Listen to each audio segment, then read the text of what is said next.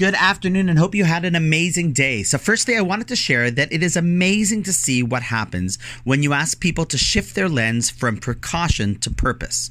Over the past 20 hours since I posted the last episode and sent out an email to my community, I received and witnessed some remarkable reactions. For example, Seth informed me that in Toronto there's a wonderful free loan society that he's involved in, and they're looking to set up a special category specifically for the needs of people impacted by COVID. If you need information about that, you can let me know. As well, other people in our community set up phone call trains to call people who'll be shut in for a long period of time now and could get very lonely and depressed. Others donated to my Rabbi Discretionary Fund to help provide to support people who are in need as a result of the difficulties their industry is facing. And we might even establish a system by which to pay a local caterer who has lost lots of basic business to make meals for those who are stuck inside, so it becomes a win-win. And yet another person said that what he's doing is when shopping and seeing how hard it is to get basic products, he's simultaneously donating to a food bank because he appreciates others who are going to have it even more difficult. Amazing. That is why, as that same Richard I mentioned yesterday said, I could still say an amazing day, because a day's amazingness isn't defined by what is happening, but rather by how we are responding to it. Respond amazingly. That's our goal in life. With that, I'd like to segue into an idea from our weekly Torah portion as always, which this week is Parshas Ki Tisa. The portion starts off with a census being taken of the Jewish people, and ironically it says how there is a danger of a magefa, literally a plague, that could befall the people if they are counted in a straightforward fashion. So instead, everyone is counted by giving a half shekel, shekel being a coin used in ancient times. There is much discussion about this. Why is it not permitted to just count Jews straight out? And why must it be a mandated amount that's given, a half shekel? What if I want to give more? And why is the measurement a half coin anyhow?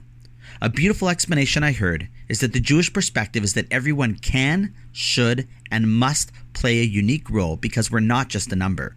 We all have something unique and significant to contribute as part of our people, and as people who are focused on improving the world and being a light unto others. And we don't judge a person by how much they give or not. Obviously, if one is blessed with more, they should be able to contribute more, be it more time, more money, more creativity, whatever.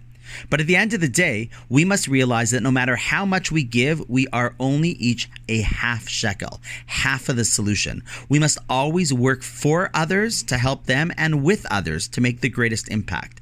Together, we become whole. I shared with you a few reactions that some people had to help to do something positive and helpful in difficult times. They have already helped. Now imagine if we all viewed ourselves as the other half of that coin, and their contribution is waiting to be matched as well with ours. Imagine if all 400 of us did something, our half, to not just care about others who are being impacted by this in a theoretical way, but practically did something. What to do is up to each person, but doing is what it means to be part of the Jewish people. Taking it one step further, imagine if everyone who listened to this not only decided to do something, but then shared this message with one other person, reached out to another half, another person to also do something.